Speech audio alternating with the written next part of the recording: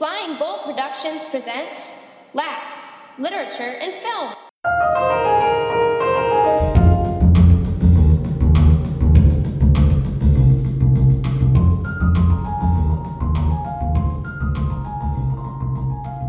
Welcome to Laugh, episode 154. This week we're reviewing the movie Warcraft from director Duncan Jones. I'm your host, Ryan Bull. Joining me across the table, as always, is Richard Lusk. How are you, sir?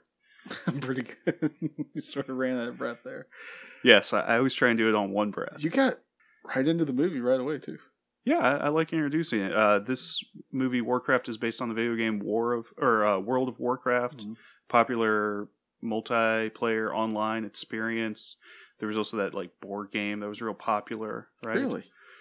Before or after the... Before. Huh. So Dungeons and Dragons? Yeah, kind of that style. But so they maps, parlayed... little figurines. Oh yeah, I think that I saw that somewhere when I was doing some research on this, but I thought that came after the online game, the multiplayer game online. I thought it was before. I don't know.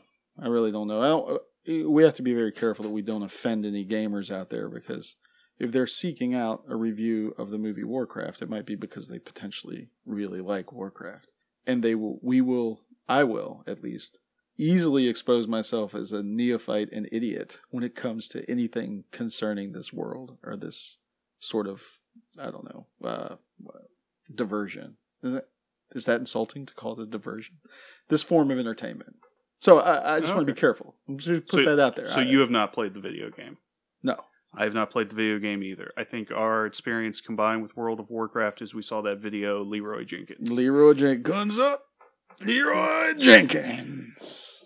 Yeah, I think I also saw a South Park episode where they made fun of Warcraft. I know it as a cultural reference point, and I can understand the draw of getting lost in a virtual world and going on these adventures. I kind of like the epic struggle between human beings and these mythical creatures. I mean, it goes all the way back to elves.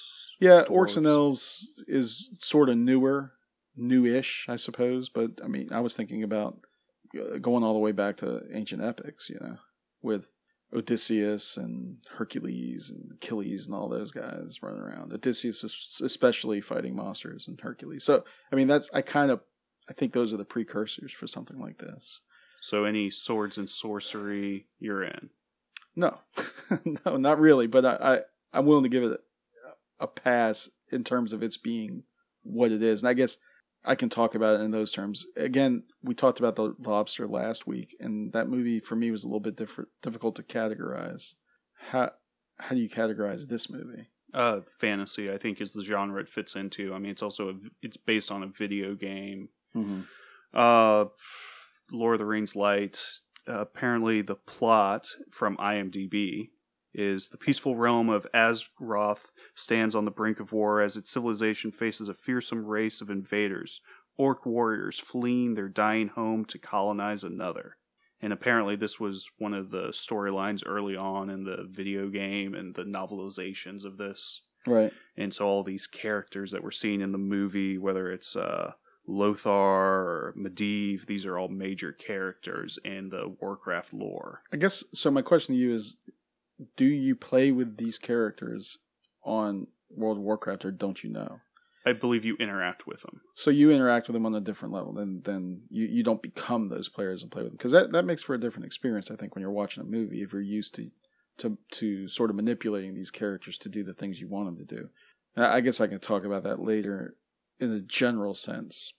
But my feeling about the movie is, if you think of it as a video game movie, it reaches a higher, I think it has more critical appeal, or I can give it more of a pass than if you compare it to a epic fantasy movie. If you put it into that genre, then it gets a little bit harder to be positive about it, I think.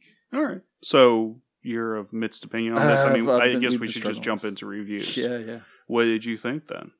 I mean, I've been struggling with it ever since I watched it. I went with my dad to go see it, so he was completely lost in the plot.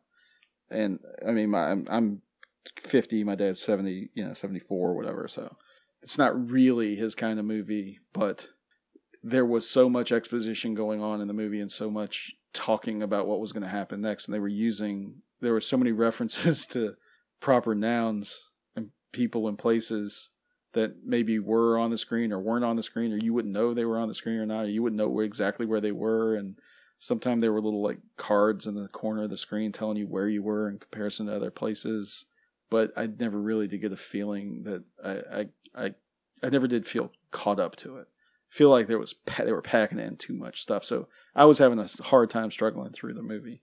I began to appreciate it more afterwards, and after talking about it over 3 or 4 days with you, and even over dinner with my dad, there are some positive things that I like about it. But then I'm not sure if the good outweighs the bad. But I'm willing to talk about the things that I like about it. What was your general point of view about it? I liked it. I thought it's a popcorn flick. There is a lot of background information it would help to know going into this film, and I wasn't really interested in knowing about it. Generally, with fantasy, for whatever reason, I'm not interested. Like all the Lord of the Rings films, I don't care. I'll just go and watch them. Hopefully, I get enough out of the movie that I can kind of tell what's going on. In this movie, I felt like I knew what was going on from scene to scene. I knew what character motivations were. If you asked me to go and explain the whole movie, I don't think I could do that. But I don't think I could do that with Captain America Civil War, and that's a movie I felt like I understand who all the characters are and what all their motivations were before I went into the film. But there's so much plot, and there's so many little twists and turns, and they keep going from location to location. See, I never got lost in Captain America Civil War, and I had the same level. Could you explain it? I think I could explain it better than this. After the movie was over, I could explain the motivation. From scene to scene, and then they went here. Like, why was there the bombing at the UN and that? Stuff like that, I'd have trouble. I could go back and reconstruct it, but at least it's in a world that I understand and know. I don't understand or know the world of Azeroth and Gul'dan and Stormwind and all that other stuff. But well, let me put it a different way then. I used to watch the show 24, and that just has ridiculous plot lines because you have to have a twist every 15 minutes in that show, and it's 24 episodes, hour long.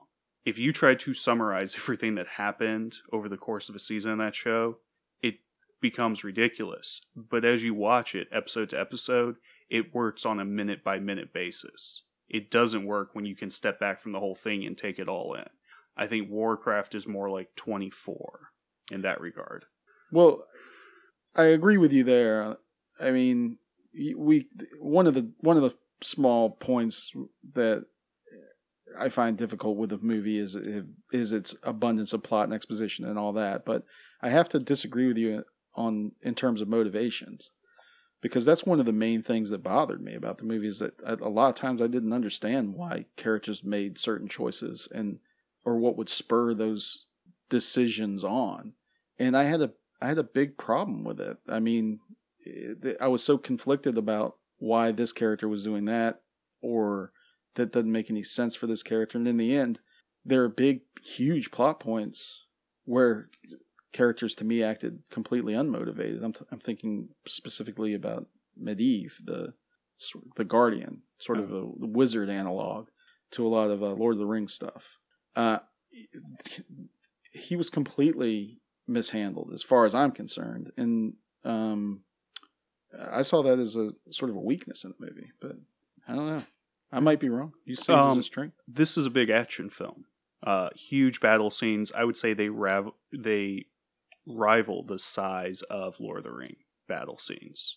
And I don't have all the special effects numbers, but tons and tons of CGI characters going at it, flying all over. We get epic sweeping shots on almost completely CGI. This movie was filmed back 2 years ago, and they've been doing CGI work ever since.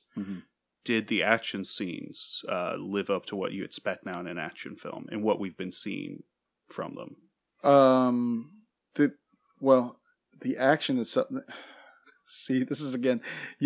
If you haven't been able to notice, I'm conflicted.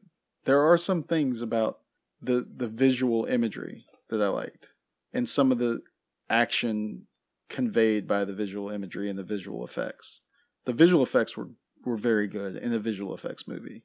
Some of the battles, some of the key conflicts, not so much. It seemed they were doing things by rote, or I was let down by it. I'm thinking specifically of there's a creature who's, without really spoiling anything, who's made of clay at the end, and he becomes an action set piece in a sort of a smaller part of a bigger action set piece. He was so mishandled for me. It didn't. I was sort of let down by that. I mean, they set that character up. It's like Chekhov's gun. That's exactly what I thought. Right. And yeah. And so I was let down by that. And then there's the key conflict at the end of the movie between one of the humans, the main human character, played by Travis Fimmel, as Lothar. And he goes up against Blackhand. And, at some point in the movie, several points in the movie, that becomes the key conflict, the key man versus man conflict, or man versus orc conflict, is his interactions with Blackhand by Clancy Brown. And their final interaction is just sort of like, that happened. And not really that impressed. So some of the visual images were great. I thought it was great as a visual imagery. I'm not sure as action fighting scenes how far I'm willing to say this is good compared to other, like America's Civil War, Captain America's Civil War. Yeah, I think Civil War benefits from the fact that none of the characters really have sharp weapons. So it's easier to do combat scenes in a PG-13 movie. In this film, lots of swords, lots of slashing. All the humans especially have swords. Mm-hmm. So they had to be very careful about the camera placement. A lot of characters get stabbed, but they almost always get stabbed from behind as the camera's facing straight on to them. Mm-hmm. So you can tell a blade is going into their back, but you don't have to see it. You don't have to see the blood. And part of that also has to do with the rating. Yeah, but I mean, that's what you have to do for PG-13. So you have to cut away from the best angle sometimes, or the money shot that I think the audience wants for some of the action, because you have to hide that blood. There is some green blood from the orcs from time to time, but I think Duncan Jones, the director, was very judicious in trying to hide that, but make us feel like we actually saw the blade striking the enemy when really we didn't. It was carefully blocked in that way. And they employed a number of different techniques to hide that from us. Yeah, one of my big complaints in action movies like this, summer popcorn typey movies, is that the CGI has a tendency to bump me out of a movie. And leading into this, I talked about how the trailer didn't look that good. Mm-hmm. Like, it was either too cartoony or it just didn't look finished and polished.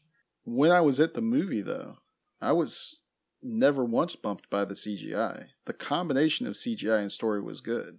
The letdown was in the story and the plot for me. But the CGI itself, even though I knew I was in a fantasy world, and it was, back of my mind, I'm not thinking, ooh, these are real orcs that they photographed. Like some people thought they actually went into space to film Gravity. I'm able to make that distance, or to make those, or what is it called? Suspend my disbelief enough. But I was still kind of drawn into the world, and that's why I think this movie has a lot of potential, or the series does anyway. I mean, there will be sequels to this, even if for no other reason than that they have that mass appeal overseas. Didn't top selling movie in China by, I don't know, orders of magnitude over what it made here, right? I think we made like $35 million here and $350 million in China or something like that. It made $26 million opening weekend here. It's made $280 million overseas. So essentially orders of magnitude. Oh, yeah. China, they just bought the rights to do the pay-per-view, the streaming content for this movie. They paid $14 million just for the Chinese rights. Huh. So I mean, like what the Chinese equivalent of Netflix or something? Yeah, whatever their streaming market is. So $14 million on that. The movie right now, as of June 13th, is at $280 million. It needs apparently to break $450 million to break even. Oh, I mean, it has to. Are they adding in the $14 million for streaming in China? I don't know if they haven't added that into the box office yet, but I'm sure it'll do well on streaming. Well, it hasn't even opened in, I think, 20 countries. I think it's going to open in either 55 or 65 countries somewhere, so there's still some other countries it needs to open in. Yeah, but I'm interested to see what legs this film has. I think it can go north of 600 million. That still puts it pretty far shy of Lord of the Rings, which I think is the most direct comparison to this film. I was telling people who were asking me about the film, I said it's a combination of Avatar meets Lord of the Rings. I mean, I think that gives you the best feel for what you're going to see in this film. So it's a mixture of like rotten eggs and a milkshake. I don't. My love of Avatar has been out there for a while, but Lord of the Rings, I like. This might be better than some of the Lord of the Rings movies, actually. I mean, Lord of the Rings is the gold standard for fantasy, I would argue. I would say now, you're right in terms of box office movie, like film cinema, but compared to Game of Thrones, what they've done on HBO, I'm not sure that that's not better. For a triple negative there. I think Game of Thrones is much better in terms of setting up a world. They've had longer time, obviously, and they've been able to stretch it out over time, but if you take any one series and set it next to this series, next to this movie, I think you can see the differences in terms of production and especially casting. For me, casting is a big problem I have with this movie. And I'm not sure if it's a fair criticism, because I do recognize that there's an earnestness here with all of these characters. I just think that almost all of them are miscast. And if I compare them to other movies or television shows like Game of Thrones or movies like Lord of the Rings, I have to say that I don't think that there's any one character or one actor or actress that you could pull out of this movie and set them into those other worlds and they would fit. Some of these actors look like rejects from soap operas, and they just somehow wound up in a fantasy movie. Epic fantasy. So. I think a lot of these people are decent, even good actors. And I think they were cast at a time when their careers were on an upswing. And I think this was not bad casting back in 2012, 2013. Now, a couple years later, these people's careers really haven't been on the upswing. The only person who's really doing something, I would say, is Dominic Cooper. He's the star on Preacher now. I think he's pretty good and pretty fun to watch. I don't think he was great in this movie. Yeah, I think he's horrible in this movie. I don't know if he's horrible. Apparently, there's also 40 minutes that got cut out of this film. And this is short for this type of epic popcorn film. I mean, nowadays, these movies are supposed to be 2.5 hours, 3 hours. This is 2 hours and 3 minutes. I don't think I could have taken another 2.5 minutes of this movie. But I know one of the things you had told me before the show was you thought the human characters weren't fully fleshed out. I feel like a lot of those scenes were cut out, especially the scenes between Lothar and his son. Like, you barely find out he has a son, and you're like, oh, he's in the military too. Huh. They don't explain that stuff very well. They don't really ever have a strong father-son bonding scene. Yeah, I don't know if that's because there's no analog equivalent to the orc side, which I think... I don't know. I think that Duncan Jones has stated, and Blizzard Entertainment, the owners of this property, want to make sure that they're even-handed with their approach to the two sides of this world, that there's good and bad in both sides. Mm-hmm. I'm not sure if they paid off on that. If they they may have written a check for that, but we can't cash it because there's nothing to distinguish necessarily between these orcs in this movie and orcs in Lord of the Rings. Oh no, we have a whole lot more time with them. We get to know a family. Dortan, we see his wife. They have a child together. And if you want to go back to decent actors, Toby Kebbell, we both liked him in Dawn of the Planet of the Apes. He played Koba in that. Well, I liked him as an ape. I don't even know what he looks like. But I mean, to hire that guy, you know you're doing a motion capture film. That's a strong pick. I mean, at least on paper. Well, Andy Serkis is noticeably missing in this movie. Wouldn't that be great, though, if he's like the 8th orc from the right? He might be. He might have showed up in there. I think the movie tries to make you side sometimes with the orcs, but it doesn't service that. It doesn't. I don't think of these orcs as being complex and basically good, and human beings as being complex and not basically good, but having, you know, similar elements of good and evil. I mean, at the end, if you went back from this movie and you thought, oh, they're trying to establish a level of ambiguity here or some complexity in the two sides, I don't think most of the audience is going to side with the orcs, or they're not. Most of the North American audience, because I was about to ask, what do you think about like that Chinese audience? Well, I'm saying the way the movie works. The movie still sets them up as being invaders and usurpers and murderers, and they try to imbue them with a sense of integrity and honor, but then they sort of contradict any of those elements that might be admirable, or any of those sort of features that I think at one point, well, I guess we kind of have to save some of this, but they know that they're going, all right, we don't have to save this part of it because it's the first 15 minutes of the movie. In order to get to this new world that they're going to raid and pillage, they need to suck the life force out of an entire race of people on another planet. And they're perfectly willing to do that. Mm-hmm.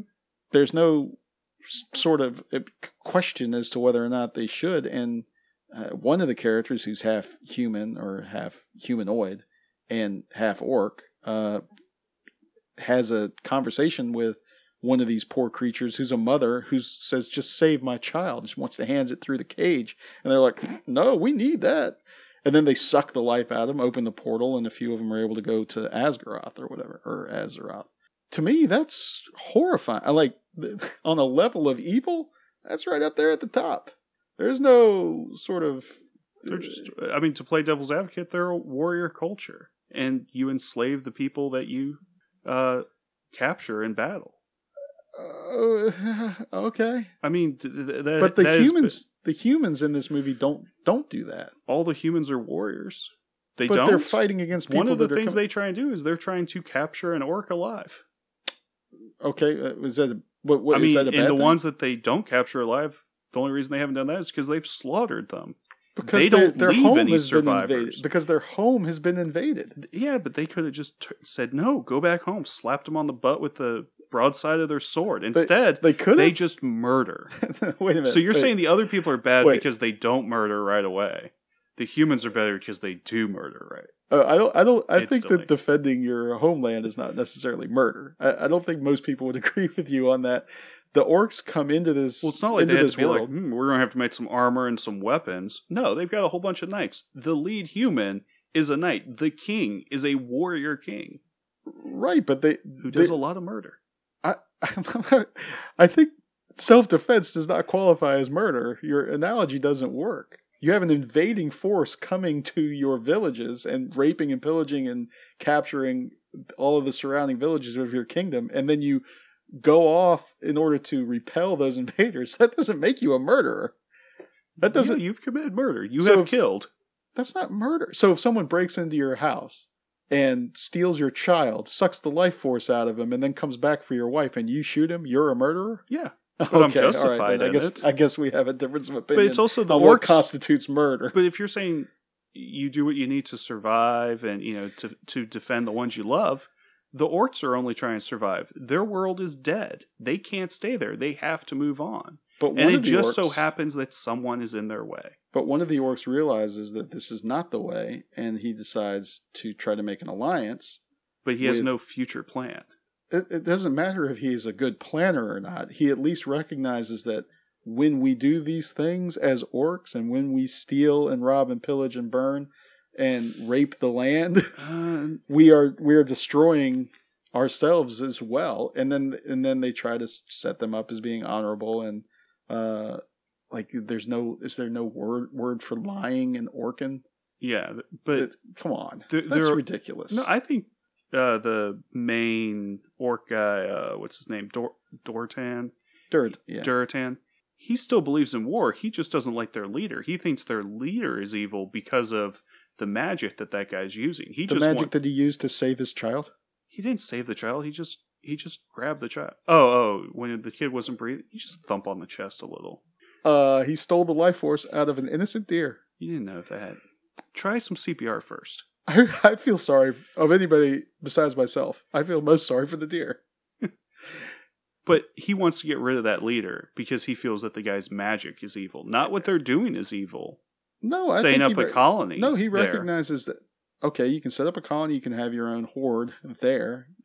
I think he recognizes that it's better to make an alliance with a human being so that they can take out the evil wizard dude. Their own wizard, their own Orcan wizard or Orcish or whatever. He wants to take out that guy. I think we're getting into some spoiler territory. I guess I'm kind of scared of that, but... Of spoiling this? Yeah, nah. I mean, I'd like to talk about spoilers, but I don't know if we've talked enough about the movie itself. I mean, if anything, I think we're telling people pay attention to the character motivations, which I thought were completely clear, and you said earlier on you were a little confused on. And it would be interesting to hear from the readers and see what they thought. Well, all right, so... The readers, yes, they listen to the closed caption version of this podcast. I meant the listeners. I'm trying to dance around this without spoiling it. There are a lot of negative, positive things I can say about the movie. It's a good special effects movie. I'm not bumped by the CGI. I think that there's an earnestness to Duncan's directing. I think all of the actors wanted to do a good job, and they were invested in making something better than what it turned out being. There's potential for the series. I wouldn't necessarily mind seeing these characters when they do interesting things. I liked some of them. They just didn't do enough interesting things for me. So if you hear there's going to be a sequel, are you interested? As interested as I was in seeing this. Because you're not going to watch the trailer. I won't watch the trailer. I'll wait. Well, I did watch the trailer for this, and then I went to go see the movie. I guess they did effective marketing on that because nothing major was spoiled, but it's kind of hard to spoil such a convoluted plot. And so anyway, I was perfectly willing to come in and say positive things about this movie. You have to admit this is one of the best fantasy movies ever made. I put it up there as one of the best comic or video game movies ever made. That too. But that's like being the fiercest rabbit, I mean, aside from Mortal Kombat. What other video game movies? Oh, I thought we were talking about rabbits. Other than the rabbit from Monty Python, the Holy Grail. That's the other thing, that some of these actors acted like they were in a Monty Python movie. The main guy you talked about, Dominic Cooper. Mm-hmm. Yeah, he seemed to me like he was right out of a Monty Python movie, and not in a sort of ironic way, like a knowing ironic way. It's like, ha, I know that I'm the king in this movie, and I will behave as such.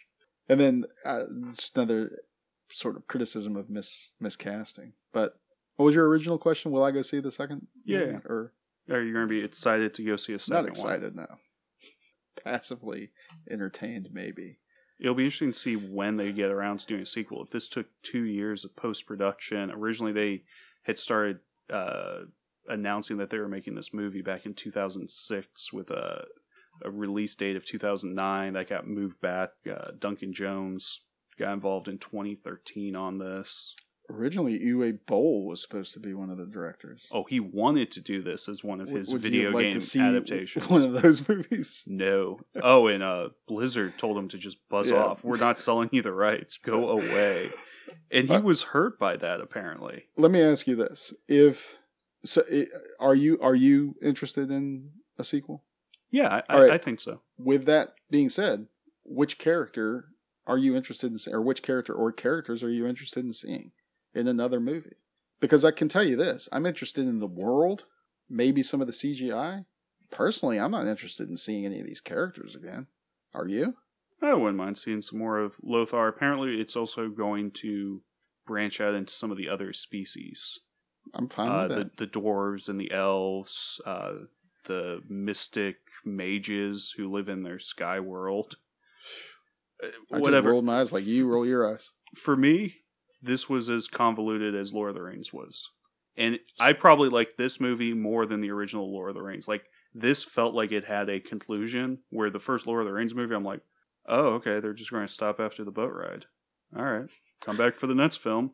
That's like I told my mom, I said, when we went to see the first Lord of the Rings movies. Is that a spoiler?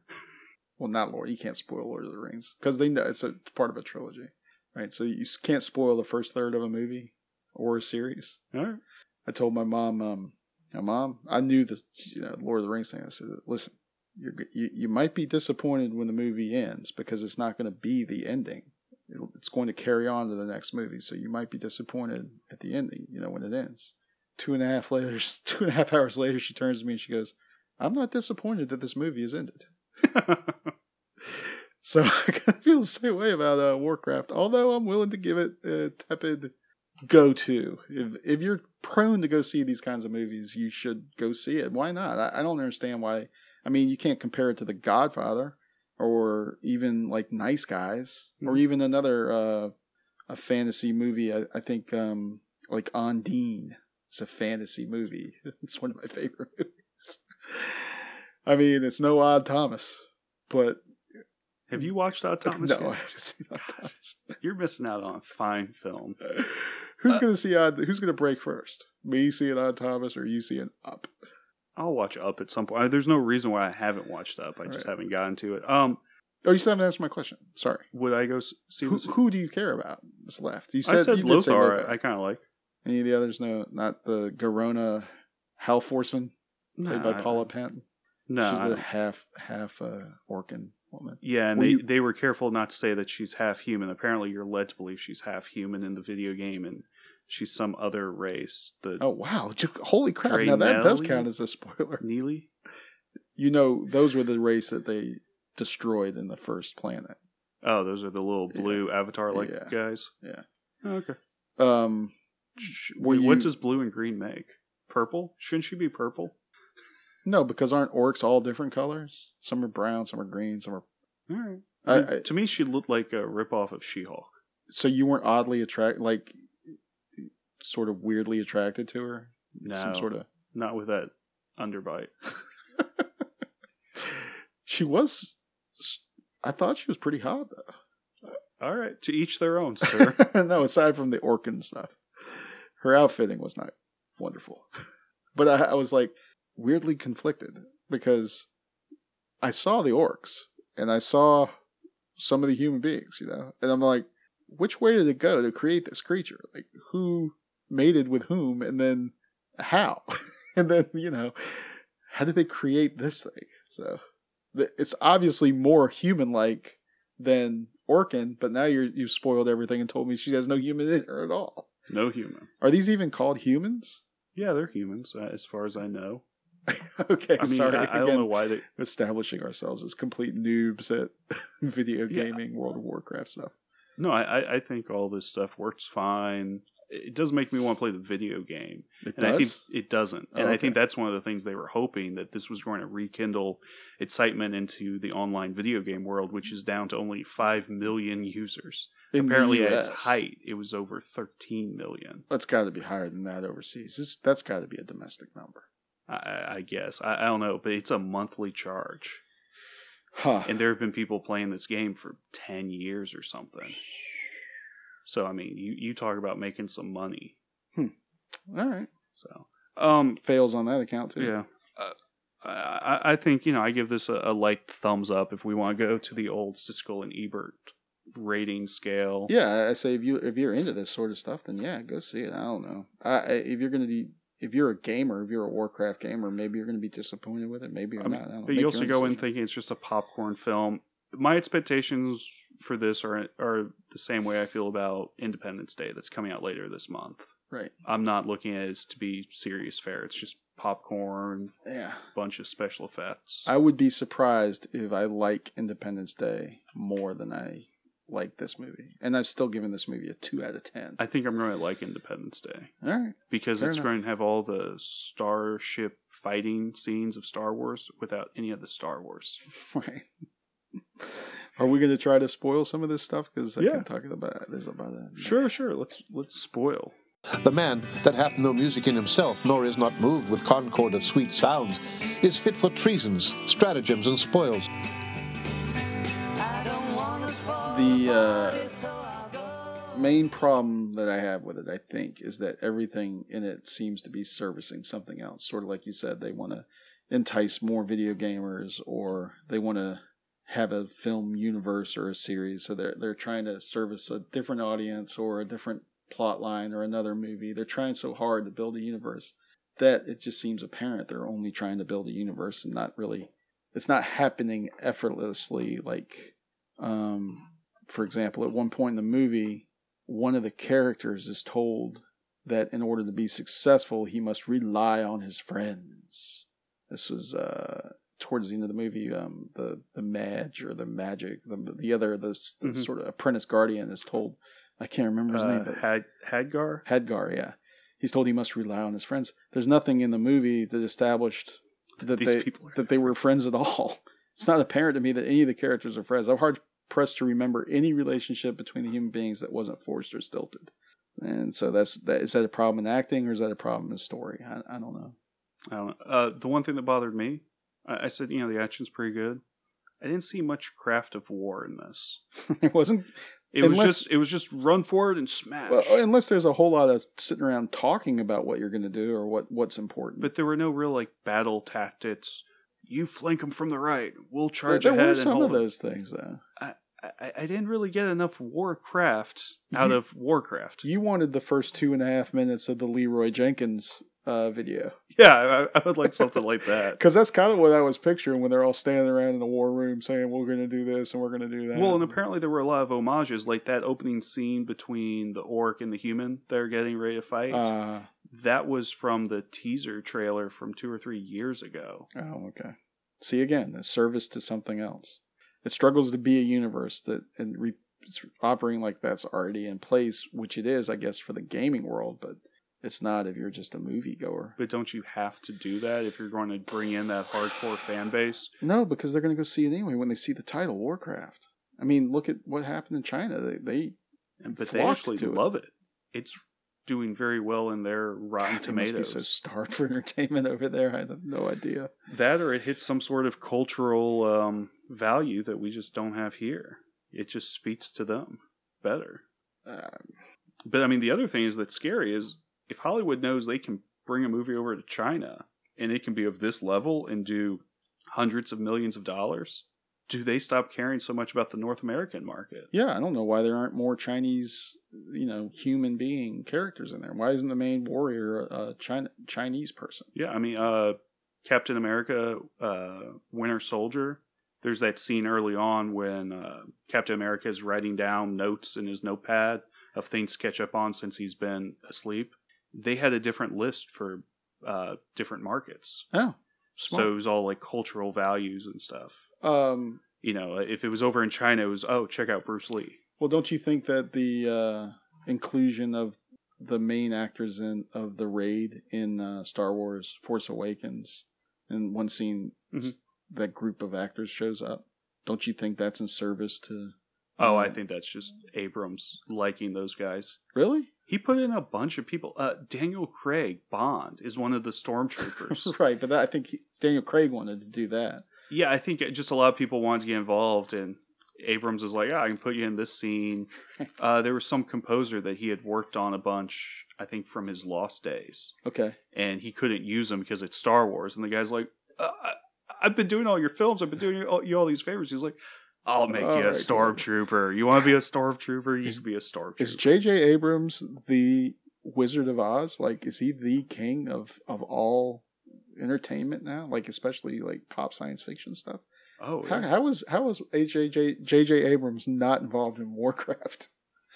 I don't get it. Maybe with the sequel he'll come in. Yeah, in 10 years. All right, so I'm talking about shifts in tone and weird shifts in tone, dude. Weird shifts in tone in this movie, and going back to the motivation thing. There's one scene between Lothar and Gamora or whatever the crap her name is, that starts with him being Lothar has just lost his son. He's in this intense emotional pain, and then it gets weirdly sexual like that. There's no motivation for that other than the fact that he's attracted to green-toothed, underbitten orcan creatures. There's not enough to establish that sexual tension to come right on the heels of his son dying. I'm familiar with what it means to go through a personal loss like that, and I can't imagine getting horny for She-Hulk. For anybody or anything. It doesn't. That's not a human reaction.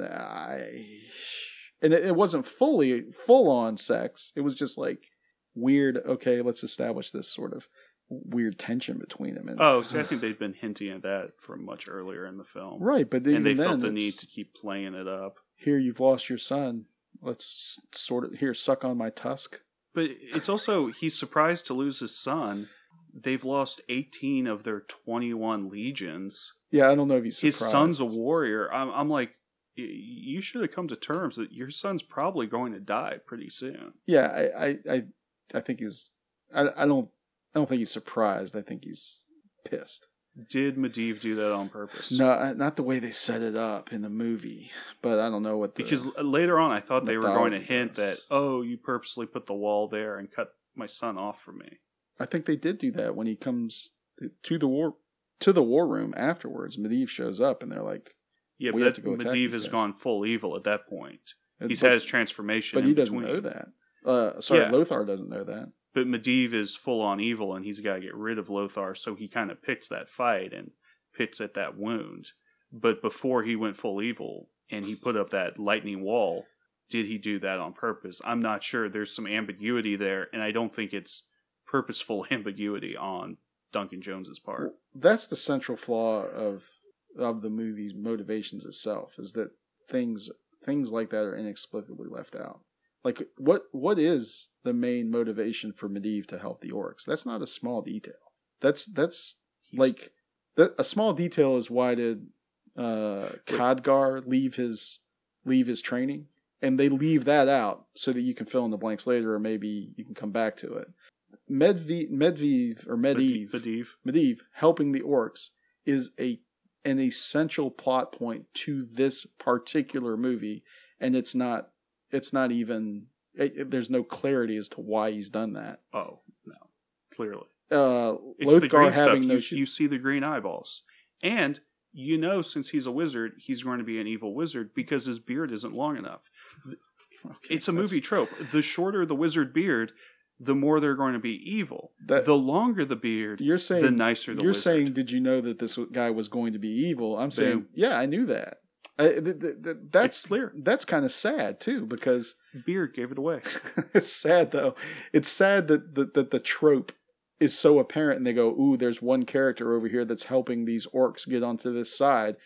Ooh, it has to. Who else could it be?" A more interesting sort of plot would have been if it's that guy's wife, if it's the other girl from Preacher. Oh, Ruth the Negga? queen. Yeah, Ruth Negga. If the queen is the one that's helping him out, right? Or if it's Lothar himself or something like that. The fact that it's Medivh is sort of lazy and stupid. But you said, oh yeah, you see that there's green. In his eyes, they flash. but when no, he casts his first spell, it's green, and the other wizard dude, the mage, is like, "Oh, that's weird. That shouldn't happen." But that doesn't. His color's blue. Okay, the color coding, I guess, is important. Color theory is a not major clear. part of analyzing film.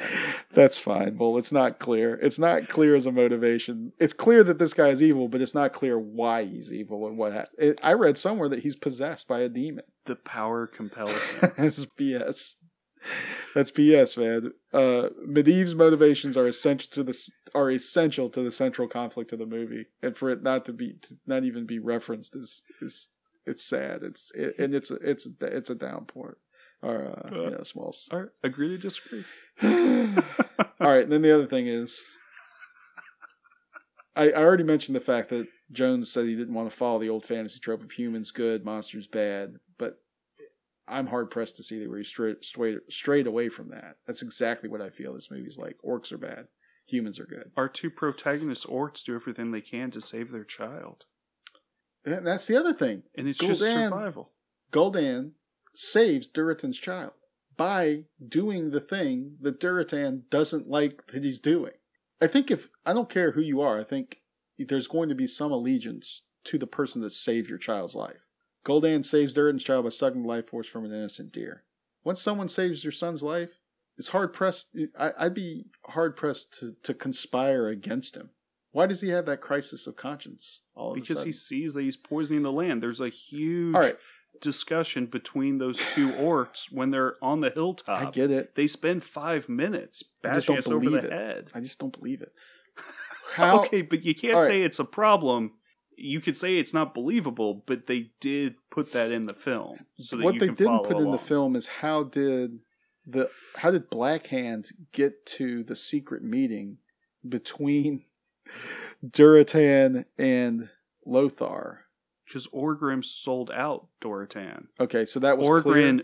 Doomhammer, which they should have just been calling him Doomhammer the whole time. Okay, so that was clear. That was clear. Yeah, because there's a scene later on where Orgrim is promised all this stuff because he sold out his race. All right, so and then he runs and sees, oh no, they're all being killed and slaughtered. Okay. Did you fall asleep during? I should have asked you that. Did you fall asleep during this film? Of course I did. Okay. Right before the raid, yeah. It's all starting to connect now for me. Maybe that point. There's like a 15-minute section of this film where you're like, they're not clear on stuff. And I'm like, all this happened in like the same 15, 20 minutes. I blame the movie. I think someone took a little nappy. I blame the movie for not keeping me awake. That's a problem with the movie. So, okay. But the parts that I did see. Thinking there was a nappy from about 35 to 55 minutes. If you're looking at the time codes. Whatever. You said his motivation was green. Nappy. You said and color theory is important. You could tell he was evil because he had the green magic. That doesn't say why he's evil. That doesn't say why he's evil. The magic compels him. All right. One of the things I wanted to ask you about has nothing to do with spoilers. Do we have to talk about the movies anymore?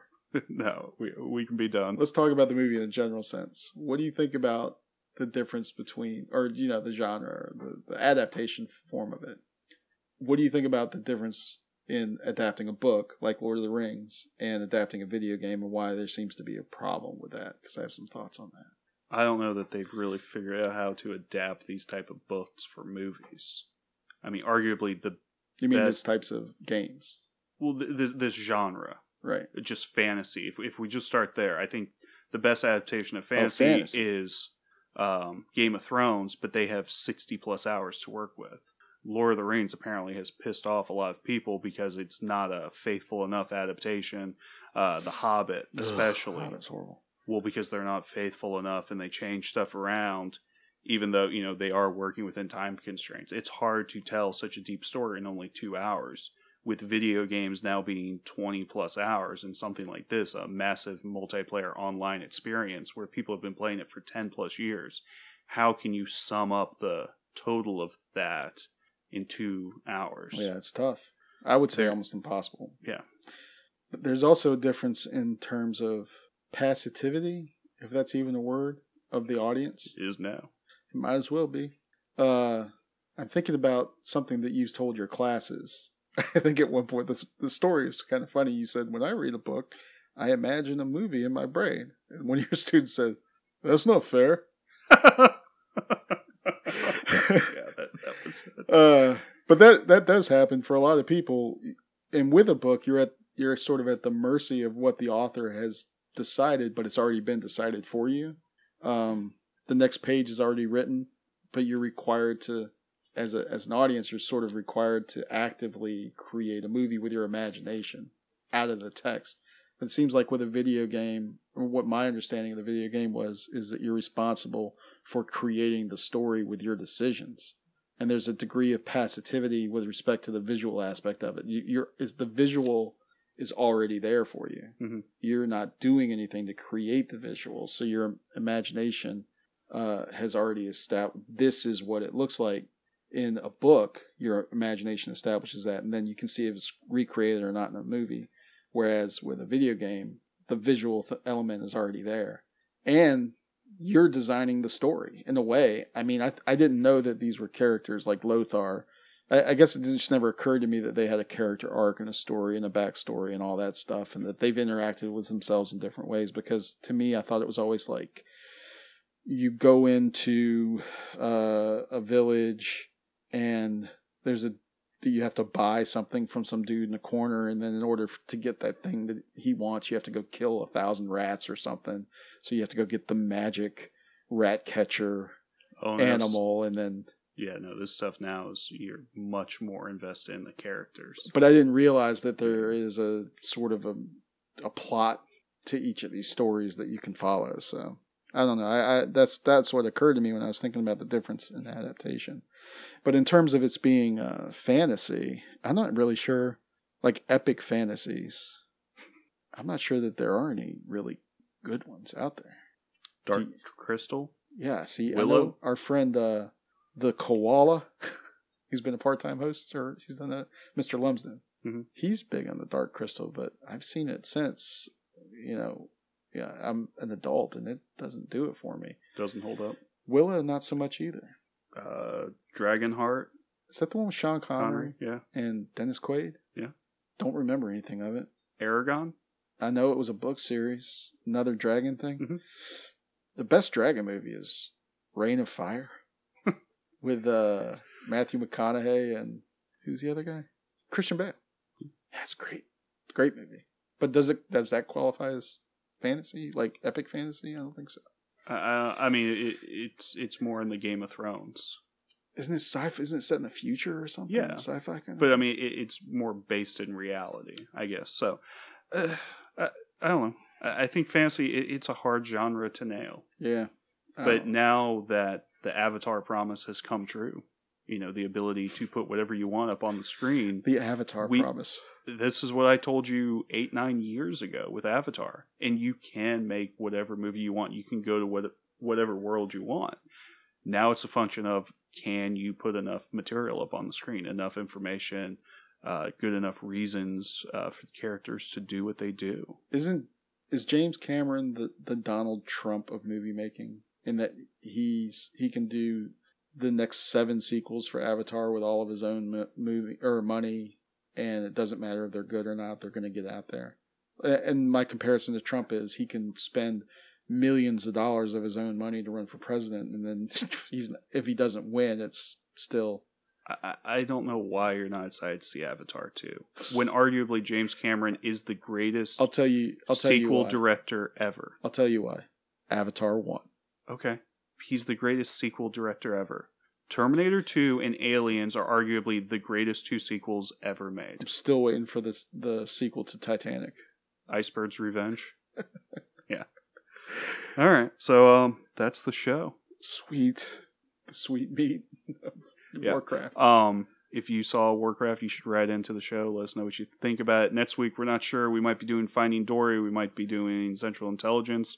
We might be doing Clown. So let us know what you want us to review. That could help sway our votes. Yeah, because we have no plan here at the Laugh Podcast. So thank you for joining me, Eldrin. Thank you, Mr. Two Frames. There be dragons. Pax et bonum, everybody.